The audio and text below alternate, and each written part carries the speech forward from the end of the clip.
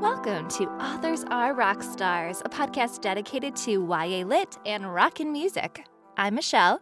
And I'm Allison. Today we have our book picks of the month for you and an interview with the fabulous Veronica Rossi. Let's kick it off with you. What's your book pick, Allison?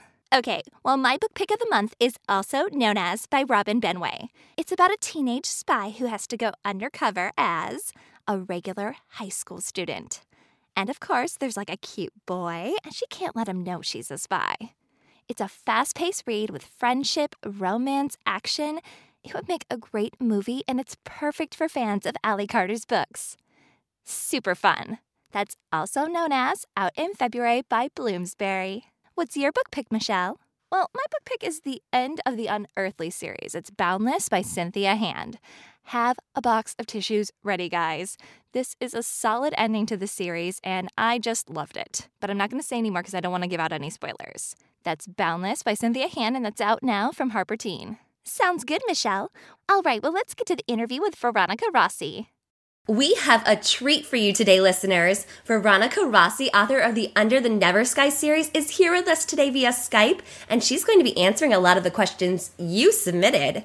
Thank you so much for sharing your thoughts, and thank you, Veronica, for joining us today. Thanks so much for having me. It's great to be here. Well, I love your books. This series, listeners, is not to be missed. It combines all of my favorite things: slow-building, smoldering romance, crazy intense action, and a touch of geeky sci-fi. So, Veronica, genius that you are, can you tell us how you came up with the premise behind the Under the Never Sky series and introduce our listeners to it? Oh, sure. Well, Under the Never Sky is a post-apocalyptic story, and it's about a world in the future that has been devastated by ether storms, which are these very horrible sort of like electrical storms that are constantly sort of ravaging the world. And what's happened is that it's driven society to break into two different kinds of groups. And one type of group, they're called the Dwellers, and they lived in domed cities. And they have a very highly advanced lifestyle. Their lives are very sort of like inextricably linked with technology. They don't get sick. They live in virtual environments. It's just a really sort of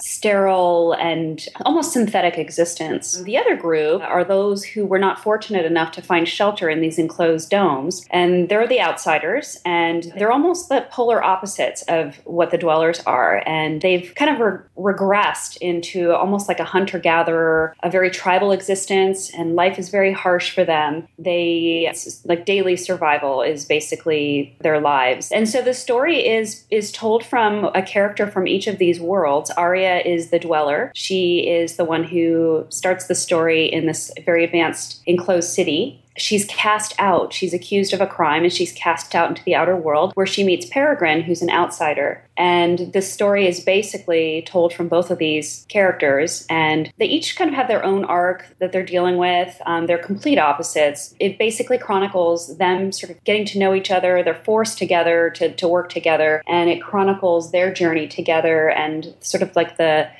collapsing of all these ideas that they had of each other and their worlds. And then there's a romance in it. I don't think I'm giving anything away by a smoldering romance. We loved that. And honestly, the first book was one of our favorite titles published last year, and we pretty much went nuts for the sequel, and I know our listeners are going to as well. Which book was more challenging for you to write? Was there a lot of pressure going into the sequel, or did you have it all planned out, or how'd that go? It was a really different experience. Under the Never Sky, I pretty much wrote for myself, and I mean, of course I wanted it to be published, but I just basically told myself the story that I wanted to read. With Through the Evernight, there's so many variables that are going when you're, under contract. You're dealing with deadlines. I was also working very hard at promoting the first book. So it was more difficult to write the sequel. It was definitely more difficult, a very different experience. I was aware of the fact as I wrote that people were going to read it. And so I had to work very hard at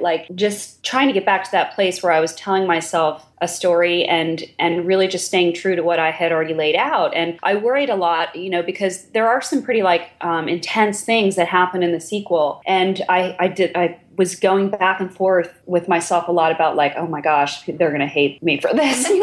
But really, you have to just write the story you have to just follow the characters in their lives. You know, I can't really impose myself into the story, and I can't impose my readers into the story. It's their story, and it's Arya and Perry's world. And at this point, I'm just following them, you know. And so ultimately, the sequel was harder, but in a lot of ways, it was much more rewarding to write. Oh, that's so cool to hear. I mean, it's neat to hear about that process. And I love it when authors talk about, oh no, the readers are going to hate me for this. Because honestly, those readers, they kind of want that. I mean, you have to put intense things in there. So they're going to love it. Yeah, well, I've seen, you know, I try not to read too many reviews because I have to the voices can get kind of loud, and I need my voice the loudest, obviously. But the funny thing that I've seen is that the things that I worried about are the things that people seem to really be responding to. So it's kind of funny, you know, you worry, but at the end of the day, you're exactly right. That's what you read for, is sort of those like, oh my gosh, no, you know. Exactly. So you're doing it right. So one of our listeners asked a question that, as a librarian, I really love to ask authors. It's about research. Our listener, Anna, would like to know, how much research did you do to create the very rich world in your series? Oh, I adore research. I love it. It's one of my very favorite parts of the writing process. And I did a ton of research. For the first book, because it was a lot of building the world, I didn't quite have to research as much with Through the Evernight because I had already established a lot, but I did research in everything from genetics. I did a lot of research on the biodome in Arizona, the biosphere, which was like an enclosed habitat, just to kind of read how they set that up and what it looked like. And so I researched that quite a bit. I even read books on cannibalism, and you know, I love that. I'm like a total nerd. I mean, I just love like the Science Channel, History Channel. You know, anytime I'm like learning and intaking information and sort of like expanding my knowledge base, I'm like so happy. And so I loved the research, and I did quite a bit. And now I'm actually working on a new series, and I'm just reconnecting with that part of the writing process and really enjoying it. So, oh, that sounds fun.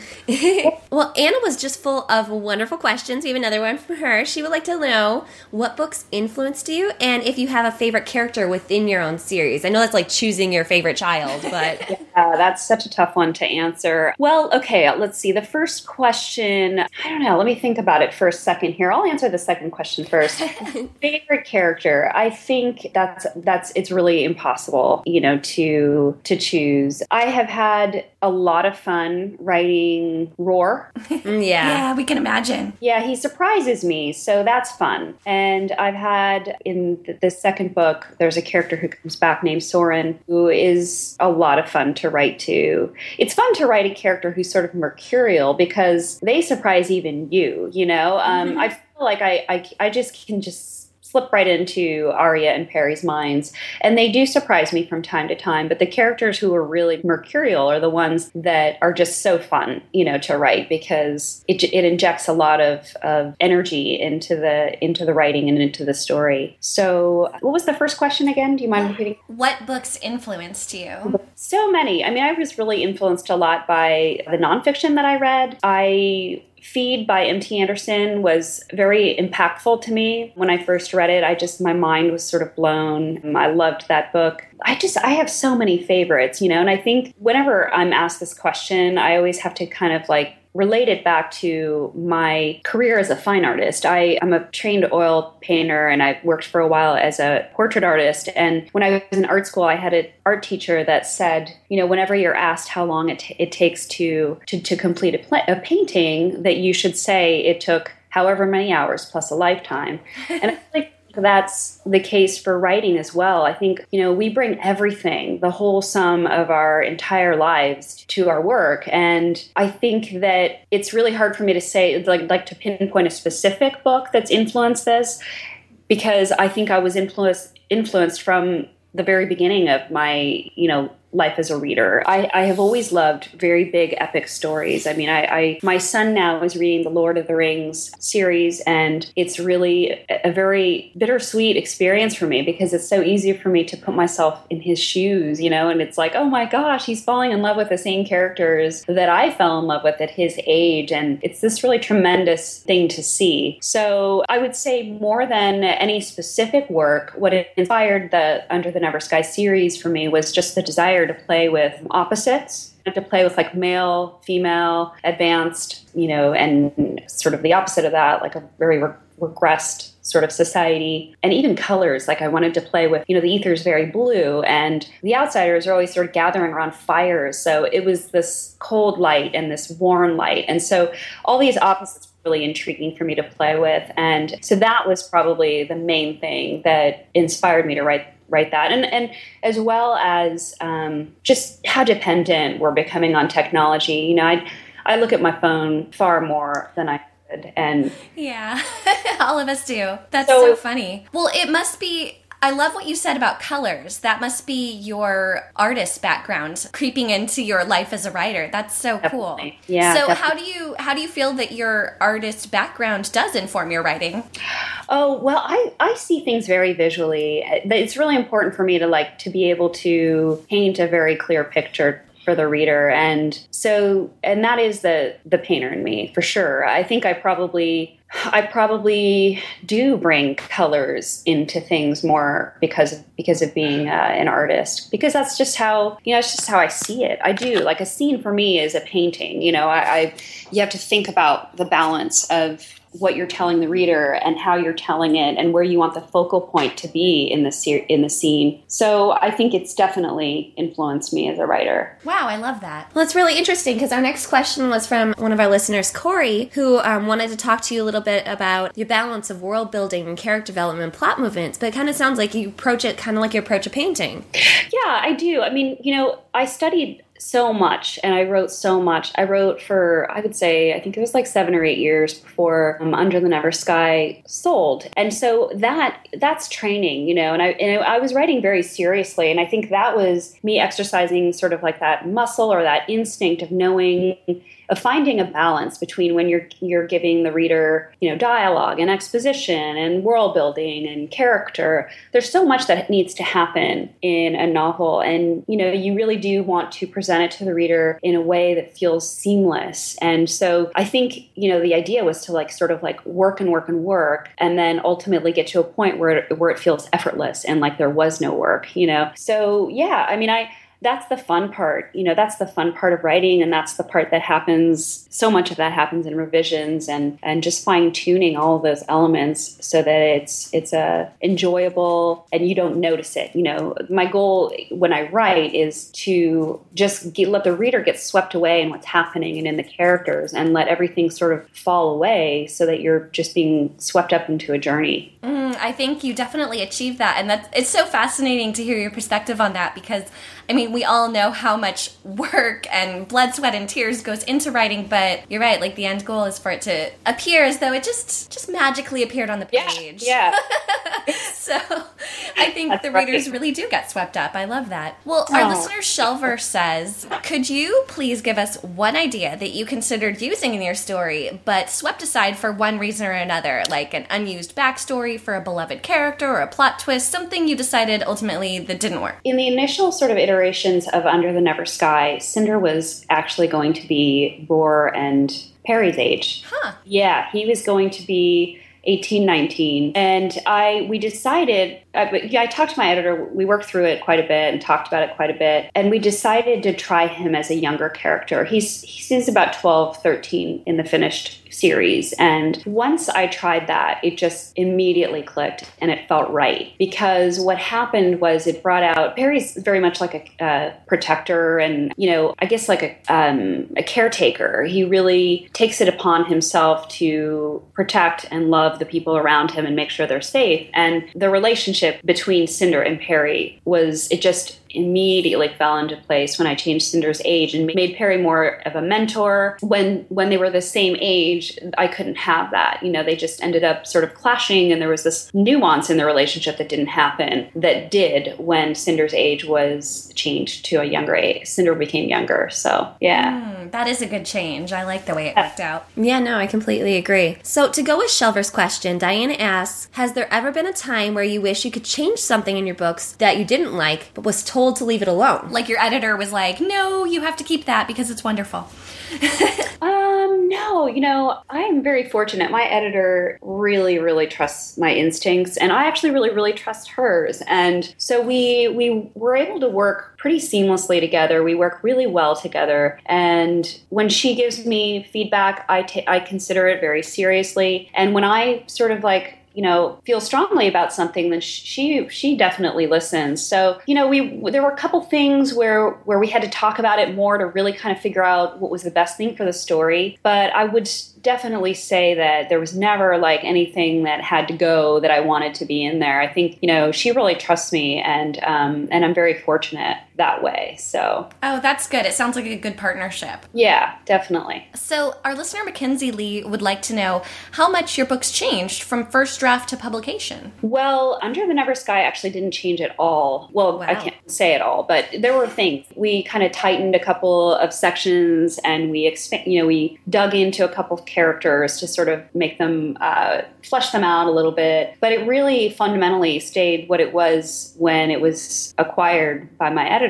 Through the Evernight changed a lot. That manuscript, I really did some heavy lifting with that one. I think partly because of what I described earlier with, working with working as a professional writer, there's all these elements that you're dealing with, and working under deadlines, it was a really different experience. So it took me a little bit longer to find my way with that book, but I'm very, very happy with how it turned out. And are we. Thank you so much. Yeah. I think that's what I was sort of alluding to earlier. That's maybe why it actually felt a little bit more rewarding, because I really had to fight to get that book to fall into place the way that I wanted it to. And the great thing is that all of that work, I just totally reaped the rewards of it in the third book, which I wrote so quickly, and it just felt so right. And I'm going into revisions with that one now, and I'm just so proud of this last book, and already, even without it being completed yet. But that was a result of,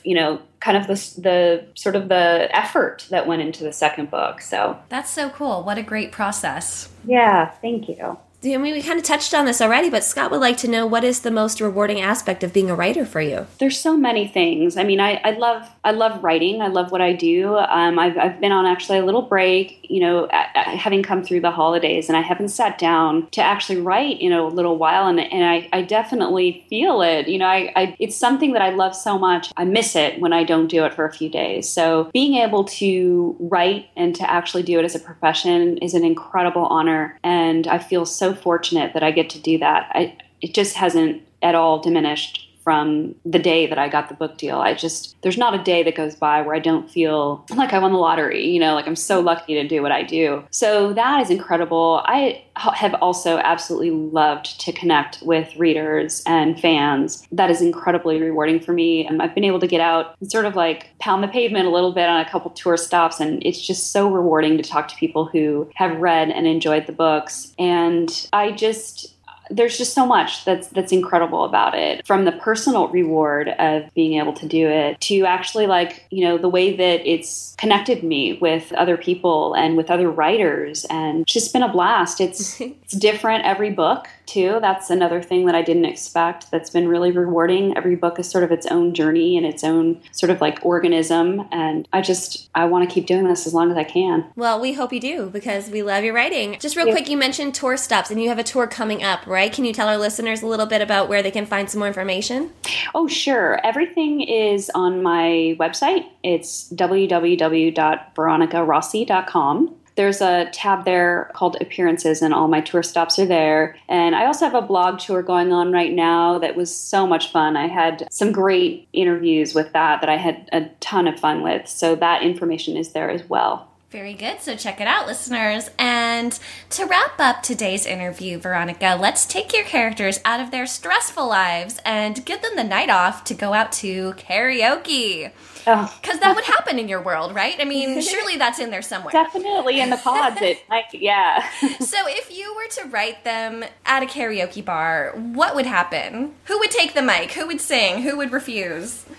You know, it's so funny that you're asking this question because just yesterday I was in the car with my husband and this song came on. It's the 80s song. I think it's called Don't You Want Me? Oh, yeah. He looks at me and he goes, I could totally picture Roar singing this song to Aria. Yay! Racking up, and I was like, you know what, you're right. He totally would ham it up, and it's a duet. You know, it's just the song is so over the top, and it's so funny. But that's what it has immediately come to mind because we were literally just having this conversation, and he's such a ham. So I don't think I can picture Perry singing. I just don't think it's he's not really like an attention seeker. Yeah. But I could definitely picture Roar and Aria doing that as the duet. That would be epic. Fun. Well, it sounds fantastic. Thank you so much, Veronica, for joining us today. It was such a pleasure speaking with you. Well, thanks so much for having me. Thanks to HarperCollins for publishing Veronica's books, and thanks to Veronica for joining us on the podcast today. It was so wonderful to talk with you. Yeah, it was. And if you guys haven't noticed by now, there's been something pretty fishy going on with this podcast. Allison is sick, so for the introduction, book picks, and this closing, I've been pretending to be both of us, but that's really her in the interview. I swear, it's not me. All right, Allison, well, we hope you feel better soon, right, guys? And we'll be back again soon with another Authors Are Rock Stars.